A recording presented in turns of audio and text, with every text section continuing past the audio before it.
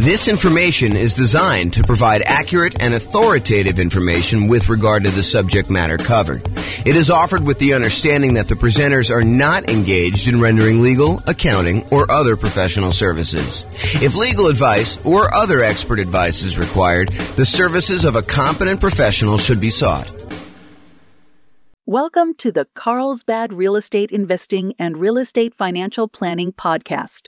Learn all about investing in real estate in Carlsbad, California, with a combination of real estate financial planning and modeling with numbers specific to Carlsbad, plus syndicated, more generalized recordings of live and pre-recorded real estate investing classes.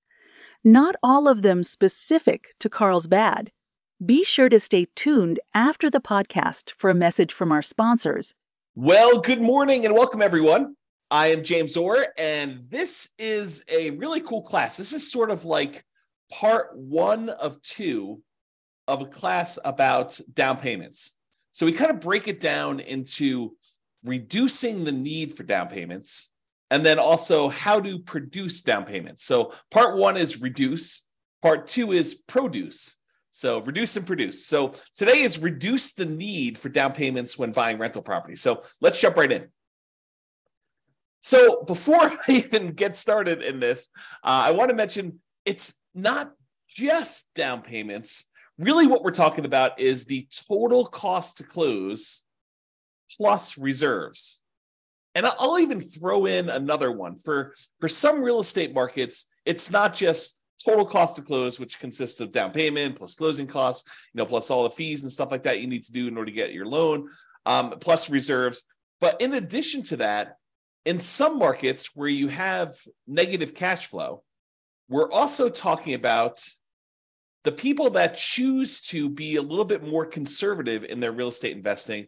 They may want to set aside how much negative cash flow they're likely to have over the duration of owning this particular rental property. And you're like, how can you figure out how much negative cash flow you have while you own a rental property? Well, we can make some basic assumptions, like when we do our deal analysis spreadsheet using the world's greatest real estate deal analysis spreadsheet, we can go look at how much cumulative negative cash flow there will be on that particular rental property by saying, as an example, there's negative $200 a month for the first year.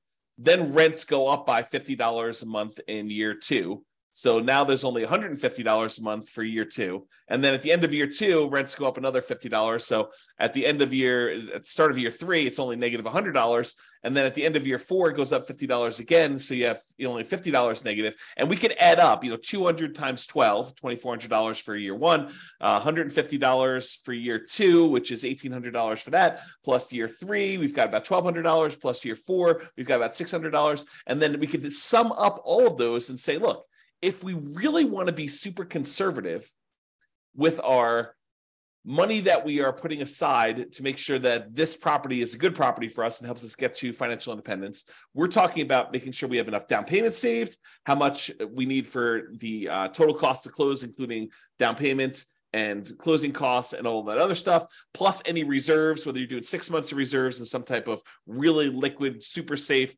savings account, or 12 months of reserves in something a little bit more aggressive, like stock market or something like that.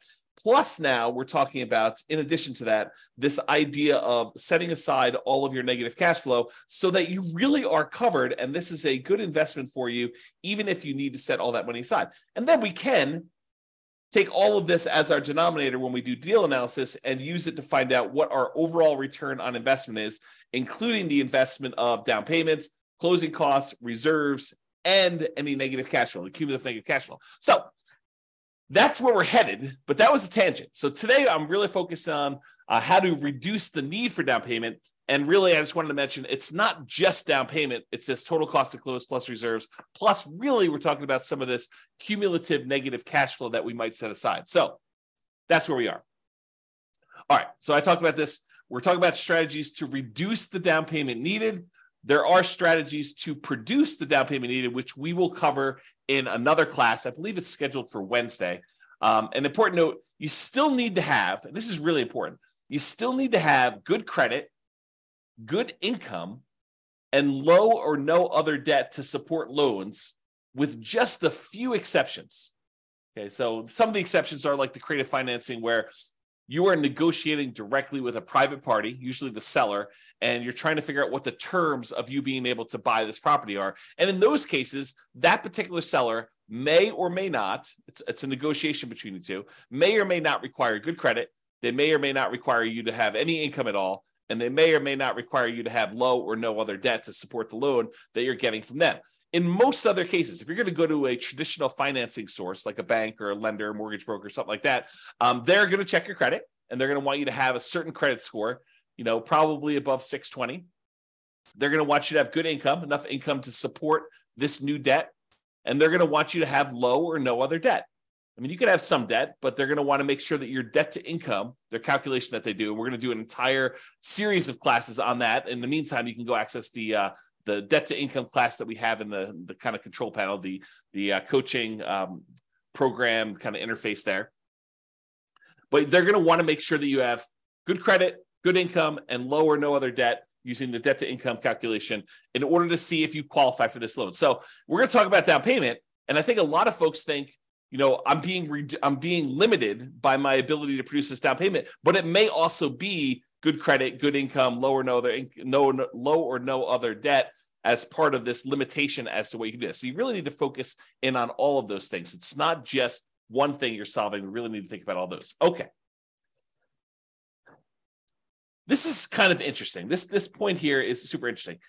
Any simpleton, any fool can find a reason why it won't work for you. I'm going to give you some ideas on how to reduce the need for down payment. And in another class, we're going to talk about all the different strategies for how to produce a down payment. And there is a tendency, there is an easy path for people that don't want to put in hard work, that don't want to put in effort, for them to say, oh, James came up with this idea, or James is sharing this idea that has worked for other people, but that doesn't apply to me. It's not really my thing. I don't need to worry about that because this particular concept doesn't apply to me at all. It's not relevant. And I'm telling you, that's a mistake. Any fool can think of a reason why it doesn't work or it doesn't apply to you. Really, it's a sign of your intelligence, your resourcefulness, your kind of resolve, your grit, your tenacity to get things done, to figure out the ways that this does apply, to take these general ideas that I'm sharing with you and apply them to your specific situation. And I can't really do that for you. And if you want to, share ideas on the coaching sessions, we could do that. We could talk about how this applies to you and help you implement that. But really, you have to think about this for yourself. You can't just say, oh, that's a very specific situation. No, you need to take the idea and say, how can this apply to what I've got going on to my particular life? So just keep that in mind, that will it work for me is really not a question of, does the direct exact example that James used apply to me, but really, does this generalized concept, how can I make it apply to me? And maybe it's not a direct application. Maybe it's sort of like a partial application where, maybe I can't get that full benefit, but I can get this little benefit and make that work for me. Okay, so that's where we're going there. All right, so let's jump right into the reduce things. Really easy one. And this is especially helpful for nomads, people that are buying a home as an owner occupant with usually little down or nothing down, with better interest rates because it's an owner occupant loan. They're moving into the property.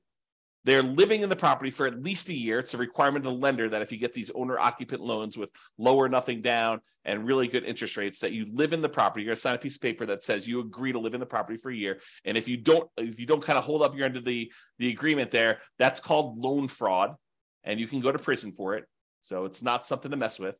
So you go and you buy the property as an owner occupant, little or nothing down with really good interest rates. You move into the property, you live there for at least a year. It's a requirement with the lender. And then once you've lived there for a year, once you saved up your next down payment, you qualify to get the next loan, you buy your next property, you convert the previous one to a rental, and you repeat the process as many times as you want. So that's what nomading is, or buy and hold type real estate investors. So this is really good for that. So the hint is, how do you reduce the need for larger down payments? Well, you minimize the price of property that you're buying. And I know this seems obvious, right? I'm just naming some of the obvious ones. Some of them are less obvious, but this one is really obvious. If you want to reduce the need for a down payment, you minimize the price, that minimizes the down payment. So how do you do that? You search for properties by lowest price. You find the property that makes sense for you, has the best characteristics for buying a rental property: really good price to rent ratio, really good long-term kind of property, low capital expenses on the horizon. And even if you did have them, they're reasonable cost type ones that would see really good, significant appreciation over time, ones that you're going to have low vacancy in. They're not, they're not kind of wacky properties that are functionally obsolete, things like that you want to look for. But you want to also find ones where if you can get the same economics, but buy it in a slightly less expensive property and you're concerned about down payment, then maybe you should focus on that. So search for properties by lowest price. Now, here's a little carve out, a little caveat for these, and something that a lot of people don't think about. Oftentimes, when you're searching for properties by lowest price, these properties tend to have deferred maintenance. If you think about it mathematically, imagine making a list of properties from the lowest price to the highest price. And you're searching down the list, going one by one by one. You're like, okay, this is just too inexpensive. It's in a bad part of town. I'm not really interested in buying that property. It needs a lot of work. It's only one bedroom. It's kind of in a wacky area. You kind of eliminate some of the really, really, really inexpensive ones typically. And then you get to the one where it's like, oh, this is like the properties that I normally buy, but it's the lowest. It's the highest on the low price list, right? So it's one of the least expensive properties you have because it shows up toward the top of that list, but it's one that you would normally buy. Well, why is it showing up on this kind of least expensive list, kind of like really high up on the list? A lot of times the reason why the ones you come across first are the ones that have some type of deferred maintenance. Sure, they're a really nice 3-bedroom, 2-bath property in a super nice part of town that would otherwise be a pretty property, but it's in really rough shape and it needs like a lot of stuff. It needs new roof, it needs new furnace, it needs new AC, it needs new flooring, kitchen's kind of outdated, like all of these things might be going for it. And so that's why it's showing up high on the list. And the temptation for you is, yeah, I can get into this property with 3% down, 3.5% down, 5% down. If you're going to move into it as a nomad or house hacker, or 15% down if you're willing to do PMI on an investor loan, or 20% down an investor loan, and because it's a less expensive property, that's a smaller amount of money, you may be thinking this is really attractive to me. But be careful, because sometimes what you're trading is you're trading the need for a lower down payment for maintenance and fix-up work and capital improvements as soon as you acquire it. So you're trading one problem for another. You may come in really, really light with the amount you need for down payment, but then you're coming in with the need for $5,000, $10,000, $15,000, $20,000, $50,000, $75,000, $100,000 in all of these improvements and updates that you need to make on this property, and you cannot finance that, or it's harder to finance that, because there are some loans where you can finance the fix-up costs, but it's much trickier to do, okay? So be careful about this trade-off that you're making where you say, I want to buy this really inexpensive property, and I'm not afraid of doing some work in order to buy a property like that, having some deferred maintenance. Well, you're trading the need for your down payment in order to do a property that does not need work. And I think I used this in an example when we talked about how to improve cash flow while searching for properties. And I showed you what the difference was between buying a property where you needed $10,000 worth of work and taking that same $10,000 that you could have used for work and instead improving on the interest rate that you could get, and how much more cash flow that actually improves than taking the same $10,000 and buying a discounted property where it was more than a $10,000 discount, but it needed $10K in work. So go watch that class, because we talked about how much better it was in terms of cash flow by doing it that way. Okay. And a lot of the times when you're buying these properties that need a lot of work, a lot of capital expense type work, I wouldn't necessarily recommend holding these long-term because of all the capital expenses you've got. In some cases, not all, but in some cases, it makes sense for you to buy a pretty property where it's been really well maintained, that you don't have a lot of kind of pent up CapEx type demands. Capital expenses are things you pay money to improve a property over time that are coming down the road, like a roof or something like that. So you have these expenses that are coming on a property. If you bought a pretty property, maybe you would have less of those than if you bought a property that was lived in hard and not maintained and had a lot of deferred capital expenses and a lot of deferred maintenance on the property when you're doing that. Now that I've said all that, if you are using a strategy like buying the property and then offering it to a tenant buyer, on a lease option or lease purchase. They're going to lease the property from you with the intention of buying it from you in a year or 2 or 3, or they're going to lease the property and they're going to use a purchase contract from you in a year or 2 or 3, and you're actually going to sell the property before you have all of these capital expenses come due, then I hesitantly and reluctantly approve of that particular strategy for the situations where you have a lot of deferred maintenance coming down the pipeline. But you could just as easily get caught in that, right? Like you could say, hey, my roof is going to be due in 8 years. And so as long as I get into this property and I use a lease option with a tenant buyer on the way out, a tenant buyer is a tenant who's going to buy the property from you, tenant buyer on a lease option or rent to own is another way of saying that. But if they're going to come in there, they're going to buy it from me in 1, 2, 3 years, 4 years. But what happens if you get someone in there and it takes them 3 years for them to say, I'm going to buy it, I'm going to buy it, I'm going to buy it. And at the end of 3 years, all of a sudden they say, you know, we got divorced. We were going to buy this property, but we're no longer together. I don't need a house like this. It has bad memories or it's too big for me. I'm not going to buy it. And you say, no problem. I'll go find another tenant buyer and I'll put another tenant buyer in there. And they do the same thing. They're in there for 3 years. And next thing you know, you're up against your deadline of replacing this roof if they don't buy. And maybe the second group doesn't buy because you could have bad luck. You could have a tenant buyer go in there and they have every intention. They look like they're going to close tomorrow.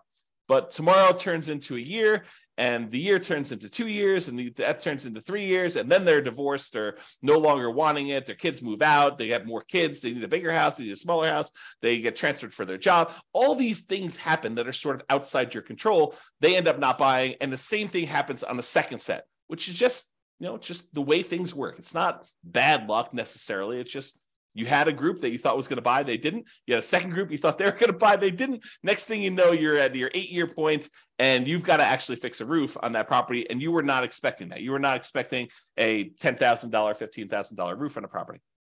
Okay, so just be aware of that. It might be easier to find tenant buyers with 5% down in that second quartile property anyway. So if you're thinking about, hey, look, I really want to buy these super inexpensive properties in order to save on down payment, it may actually be easier for you to find people more in the meat of the market, in the middle of the market. Think of the market sort of as a bell curve. There's these really inexpensive properties, and there's very few of those. But as you get more toward the median, the number kind of increases until you get to this middle point, the median point of prices on there. And this is the number of those that exist. There's a lot more in the meat of the market. And then it kind of starts tapering off where you have fewer and fewer and fewer really expensive properties until you get to the point where it's really low down here for the most expensive properties. The $200 million properties in your marketplace, there's not a lot of those. And there's not a lot of those $10,000 properties in your marketplace either, right? And so you have this sort of curve where it comes up and the meat of the market's in this middle. It may be easier for you to find people in that kind of meat of the market where they need that median type house, plus or minus a little bit, kind of maybe a little bit over the median or a little bit under the median, but sort of in that, what I like to refer to as the second quartile is kind of the ideal spot. And I'll show you that here in a second when we go over Gary Keller's Millionaire Real Estate Investor book. On the next slide, I'll show you kind of like why you may want to be in this little area here, but maybe you find more tenant buyers there who have that 5% option fee to be able to give you when they move into the property as a tenant buyer with a lease option or lease purchase or whatever you structured as. That way you have enough down payment to go buy your next property.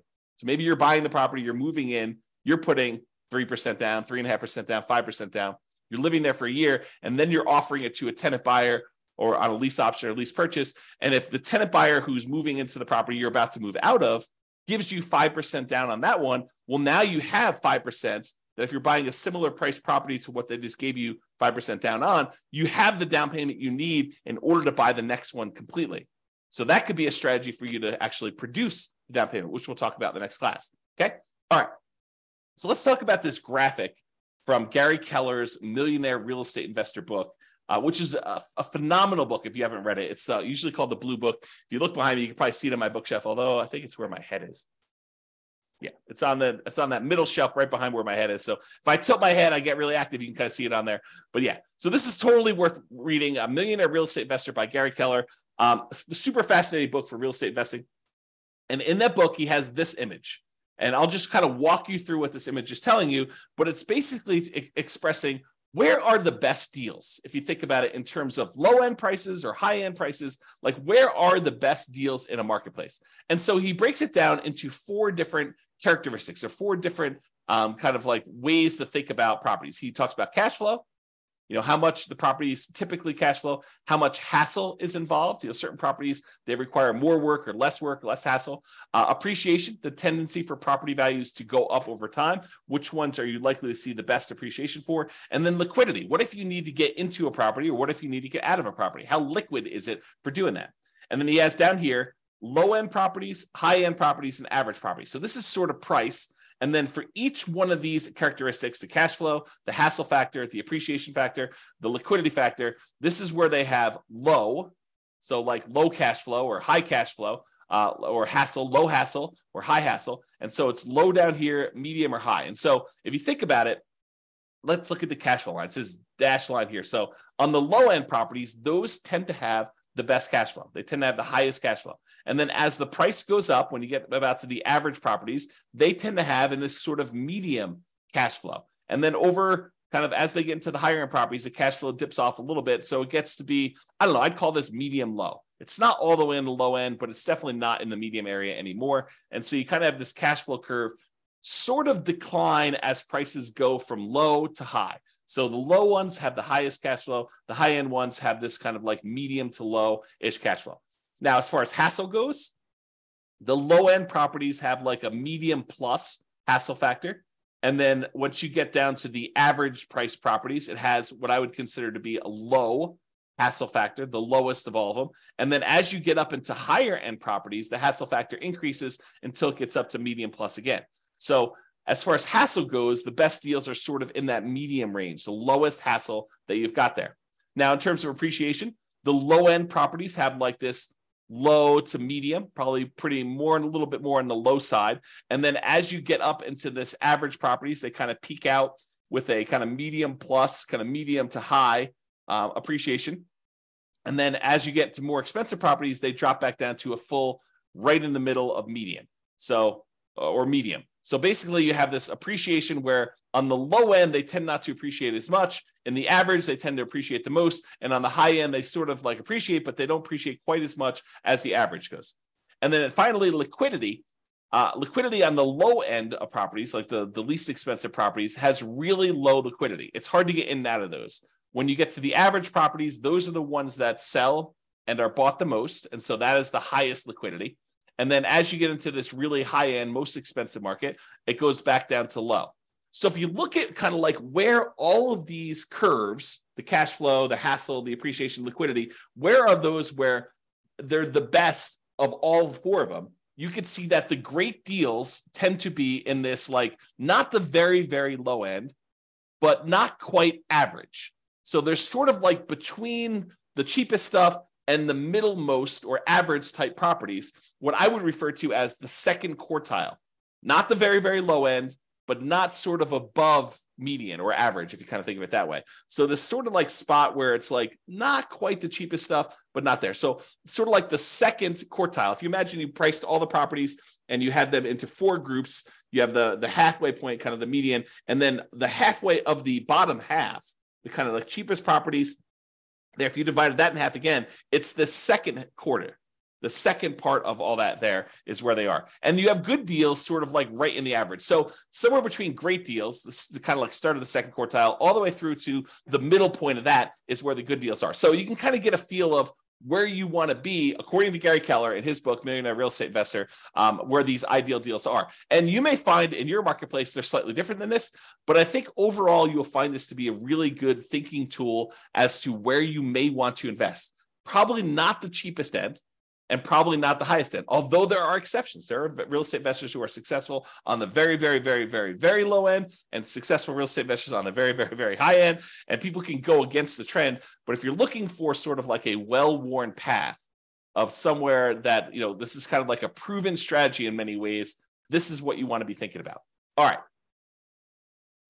Let's talk about strong sellers market. So we've kind of left, to a large degree, the strong sellers market. I'm recording this in March of 2023, and we've had these significantly boosted interest rates. Interest rates were at or near all-time lows for many years. And we saw that these interest rates were at like these crazy, crazy lows. Inventory was very low. A lot of people were wanting to buy. Demand was really, really high. We were in this ridiculously strong seller's market where sellers were in control. They were sort of like setting the terms. A lot of buyers were coming in. They were making higher than asking price offers. You had multiple buyers making offers. You had multiple offers on these properties. That was what was happening a year ago.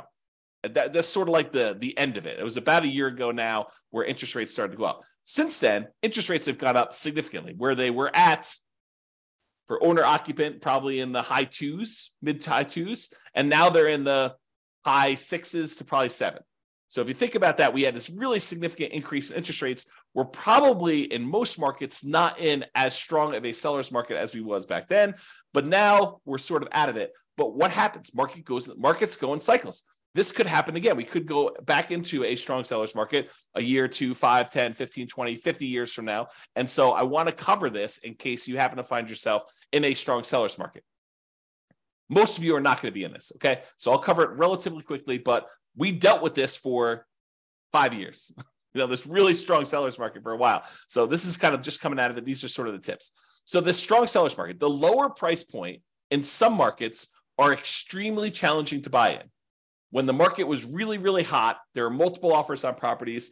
People were bidding things up way above asking price. They were waiving things like appraisal, saying, I don't care what it appraises for. I will make up the difference if it doesn't appraise. They were waiving inspection, saying, I'm not going to inspect the property. I'll buy it as is, where it is. I don't need to even have an inspector go out there. I feel comfortable buying it as is.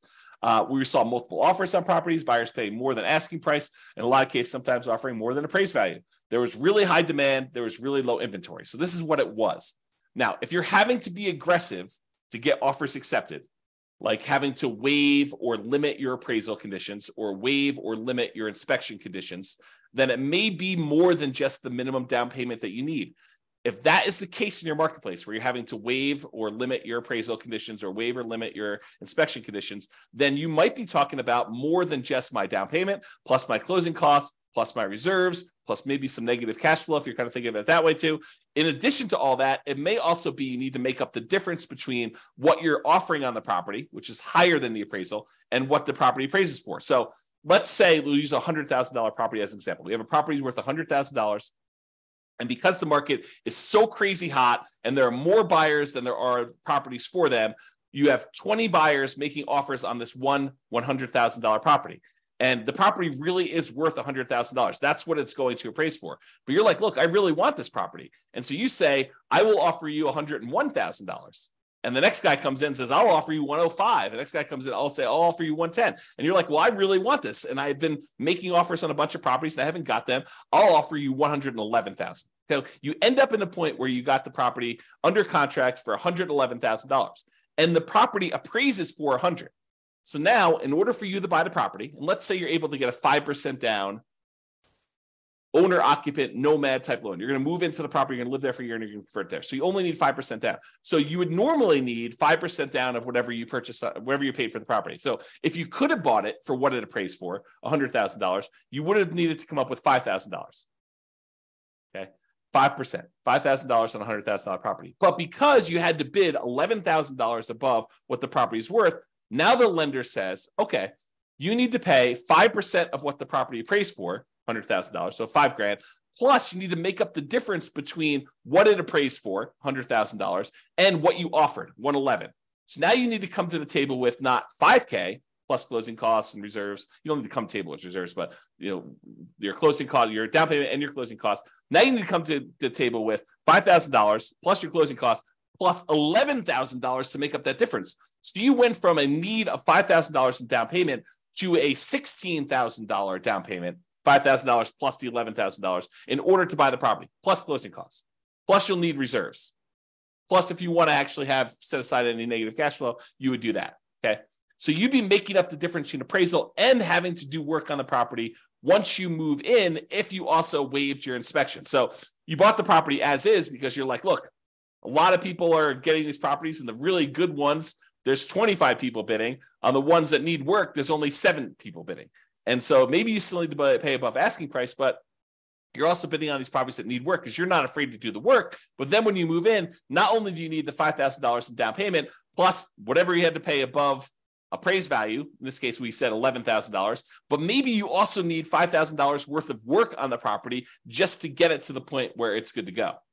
So realize that in these strong sellers markets, a lot of times it's more than just down payments and closing costs and reserves and a cumulative negative cash flow. Sometimes it's making up the difference between appraisal and any repairs you need on the properties as well. It's counterintuitive to a lot of folks, but especially in these strong seller markets, it might be better, might be cheaper to move up price slightly to reduce the competition you're competing against and dealing with appraisal gaps and doing work on that highly competitive, lower price properties. So imagine for a minute, if you're buying in the $100,000 price range, and some people are like 100,000, I can't get anything for $100,000 in my market. I'm using that as an example. Okay, so if you're in that $100,000 price point where there's a lot of demand because everybody wants that, there's a lot more people looking for those. You might be saying, hey, look, it might be better for me to go up to 150 or even 200 because at that price, there's a lot fewer competing and I won't have to make up as big of an appraisal gap than I would at the 100,000. So it might be easier to do it that way. Okay. All right. Let's cover the last slide here before the conclusion is all about nothing down financing. So this is reducing your need to come up with down payment at all. How do we reduce the need for you to have for down payment for you? Well, you do a nothing down loan. You could do a low down loan. I mean, we're not really covering those specifically, but there's the 3% down, and these change over time, by the way. There's a 3% down conventional loan right now. There's a 3.5% down FHA loan right now, and there's a 5% down conventional loan right now. And so those are available for those of you that are willing to move into a property, house hackers or nomads primarily. And there is a 15% down non-owner occupant investor loan where you don't need to move into the property, but there's PMI on that. And usually the interest rate on it's pretty ugly. But let's talk about nothing down financing. Really, I kind of break this down into kind of like the 5 major sources and then all the creative deals, which we'll talk about very briefly here as well. So let's talk about nothing down financing options. Number 1 is hard money. Hard money are lenders who are in the business of loaning money to people on investment properties, not usually owner-occupant properties, because the rules for owner-occupant loans are very different than the loans for commercial or kind of like investment properties. So a lot of the hard money lenders are not willing. I say not willing because they don't want to deal with all the regulations and rules and stuff like that. There may be an exception to somebody who does, but most of the hard money lenders are going to say, no, if you're moving into the property, we don't do loans like that. If you're buying it as an investment, doing like a fix and flip or something like that, then we'll loan money on those. So hard money lenders are people in the business of loaning money. Usually they're higher priced, shorter term financing sources where you could buy properties. But a lot of times, if you find the right deal, they can be nothing down. Not all the time. There are some hard money lenders that they don't care, even if you're buying the property for half off. They really want to see you have some skin in the game and they'll want 10% down regardless. But there are some hard money lenders that are like, look, as long as you're buying below a certain threshold, a really common one is 70% of the after repaired value. So if you're getting a really big discount on a property, presumably because it needs a lot of work, or there's some really motivational aspects of what the seller situation is where they really just want to get out and liquidity is more important than price to them.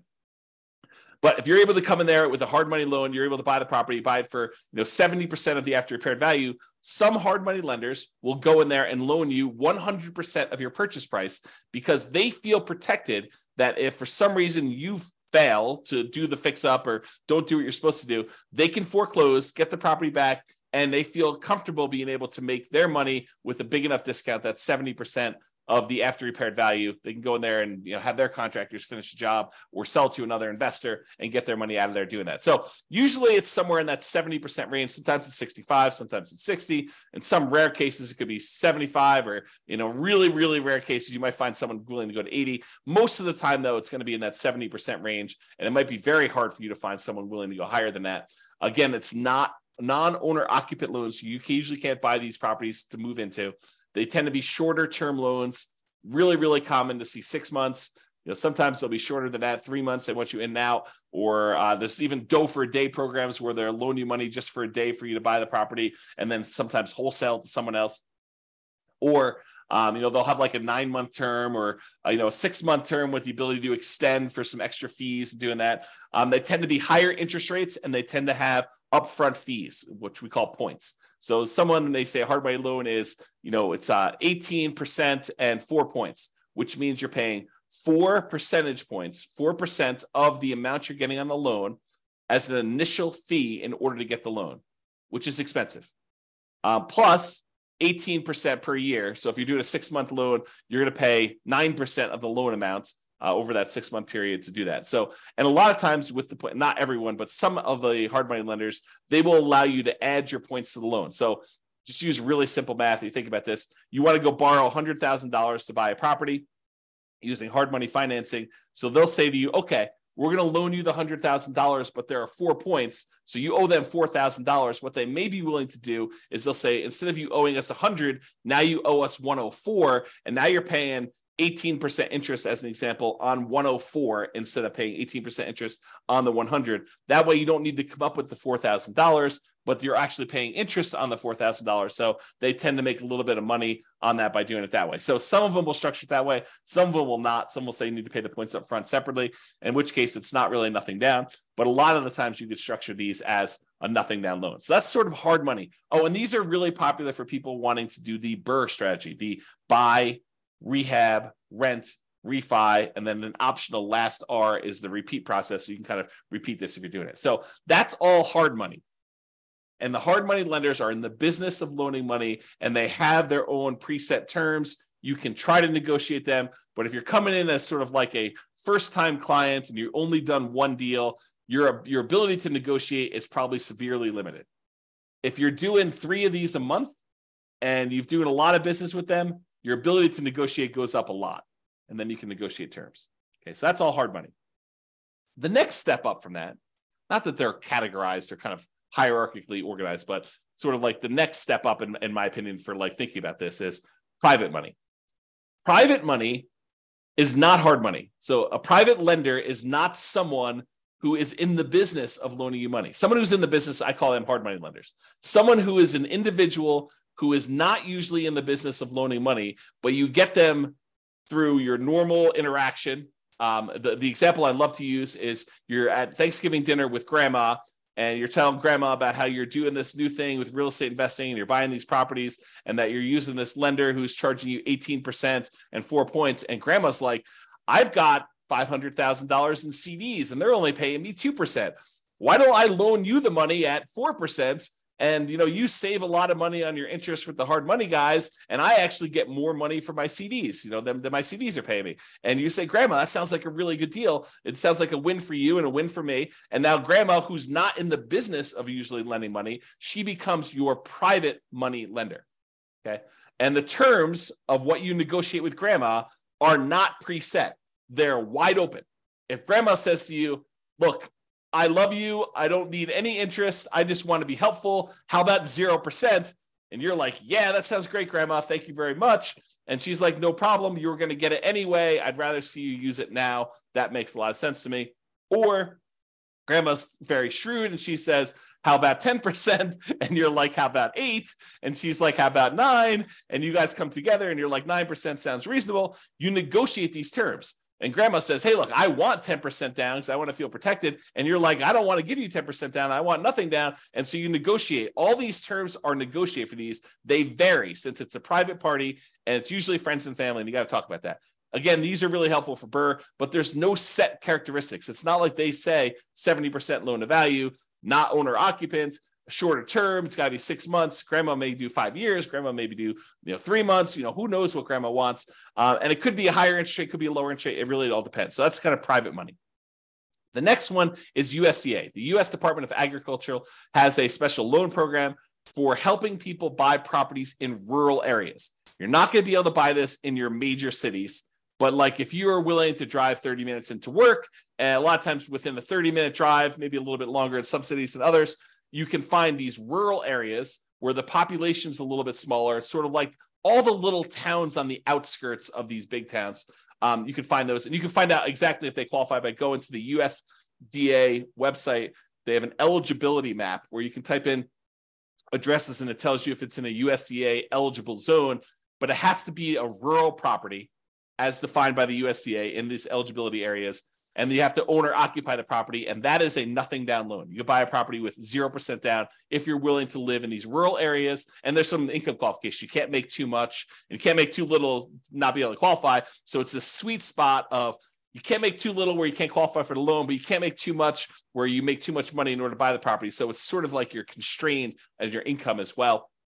But it is a nothing down loan program for buying rural properties. Okay. And that is an owner occupant loan.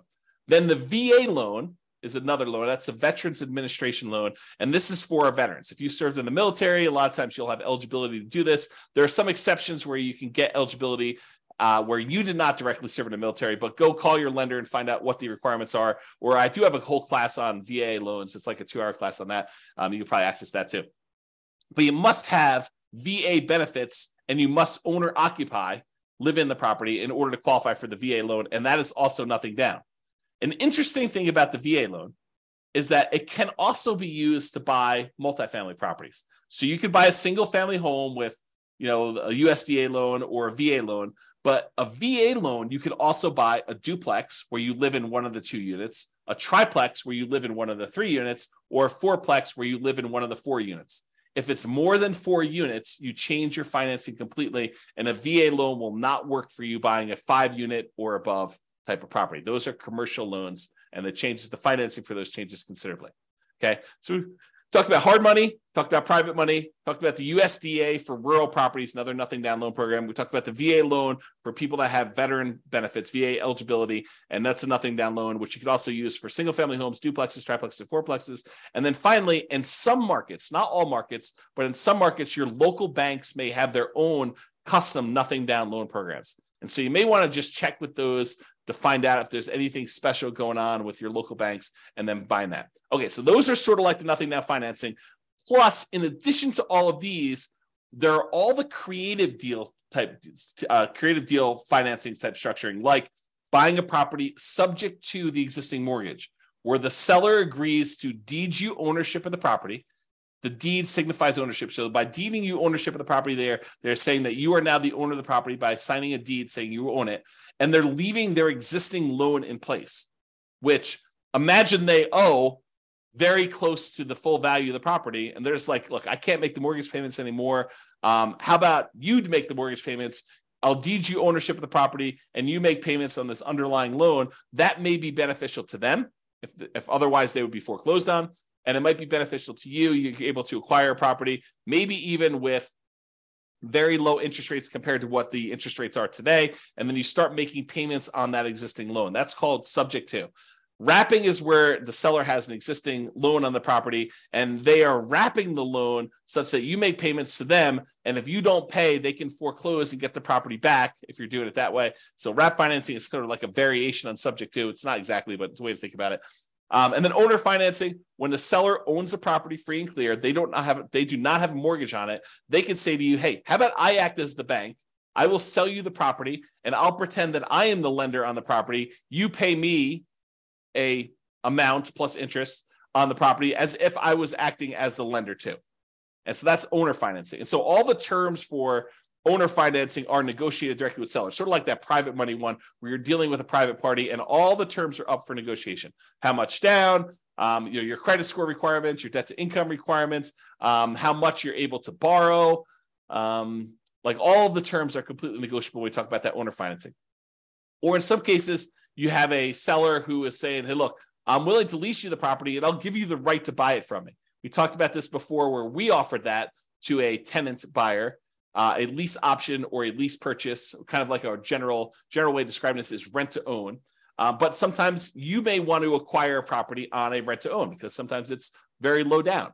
Now, a lot of these strategies, subject to wrap financing, owner financing, lease option, loan assumption to a lesser degree, and all-inclusive deeds of trust, a contract for deed, like all of those creative financing stuff, a lot of times they may be nothing down. But in most cases, you're going to need to pay some money in marketing in order to find these types of deals. Sure, there are some ways to be able to find properties like this, creative financing, where it costs you nothing but time. making calls from people that are advertising properties for sale by owner, or knocking on doors or something like that, where you're just doing manual labor to do it. But in a lot of cases, you're going to be doing direct mail or ads on places like Google or something like that in order to find sellers that have a situation where your creative solution may be good for them. It may be a good fit for them. Okay, so those are all possibilities for reducing the need for down payment. Creative deals, they're flexible. I mean, they could be you need down payment, or they could be you don't need down payment. But those are sort of like the list of nothing down financing, hard money, private money, USDA, VA, local banks, and all the creative stuff subject to wrap financing, owner financing, lease option. You kind of get the idea, all of those in there. So in conclusion, it's not just about down payment, but really we've been talking about the total cost to close, your down payment plus your closing costs plus anything else you need there, and reserves, because it would be imprudent. I'm going to use stronger language here. Okay. It would be stupid for you to invest in real estate without reserves. Okay. Strong language. So total cost to close, down payment, closing costs, plus reserves. And if you're in a market where you have some negative cash flow, maybe setting aside all or some of your expected negative cash flow to be prudent, to be prepared for something that is coming. Now, if it doesn't happen that way, if rents go up a lot more than you thought, or you have a lease option tenant buyer come in and give you a much larger option fee or something like that, that offsets some of that negative cash flow, maybe you don't need to worry about it. But it would be a good idea for you to start thinking about some of the negative cash flow and setting some of that aside. Okay, so it's not just about down payment. And in conclusion, any fool can say that this doesn't apply to them, but you should think about, as an intelligent person who is resilient, who has resolve, who has grit, who wants to make this a success and wants to apply this to themselves, you should figure out how it does apply to you. How can you change what I said so that it is applicable to your specific situation? And for down payments, today we really focused on reducing the need for down payments. In the next class, which I believe is going to be on Wednesday, there's a class between these two, but I believe the one on Wednesday, we were talking about how to produce down payments. So I've got a whole separate list of 8 or 9 things for how you generate down payments in order to be able to acquire properties. So now we talked about reducing the need for down payments as much as we can. Now we're talking about how to produce them, and then utilizing the strategy or strategies that make sense for you and your goals. Sometimes you say, I don't want to do this because my goal is to do it this way, and this is how it's going to get me to financial independence faster. So I probably shouldn't do that, even though it would reduce my need for down payment. It might be better for you to save up down payment and wait a little while, because that actually is a more direct route to your particular goal. That's another way for me to say that. Okay? So that's all I got for you. This has been James Orr. I will talk to you all soon. Bye-bye for now. With home prices up, mortgage interest rates up, and rents up, but not quite enough to counteract the higher prices and interest rates, cash flow on rental properties in Carlsbad is harder than ever. Book a call with the Real Estate Financial Planner to apply our proprietary 88 strategies to improve cash flow on your rentals. See the show notes for a link to schedule your call and improve your cash flow today. If you're a real estate agent, lender, or professional in Carlsbad that wants to help our real estate investor listeners, consider reaching out to learn about collaboration opportunities with this podcast. We'd love to add more value to our listeners by having you assist our investors buy, sell, and finance their real estate investments. See the show notes to schedule a call to discuss collaboration opportunities.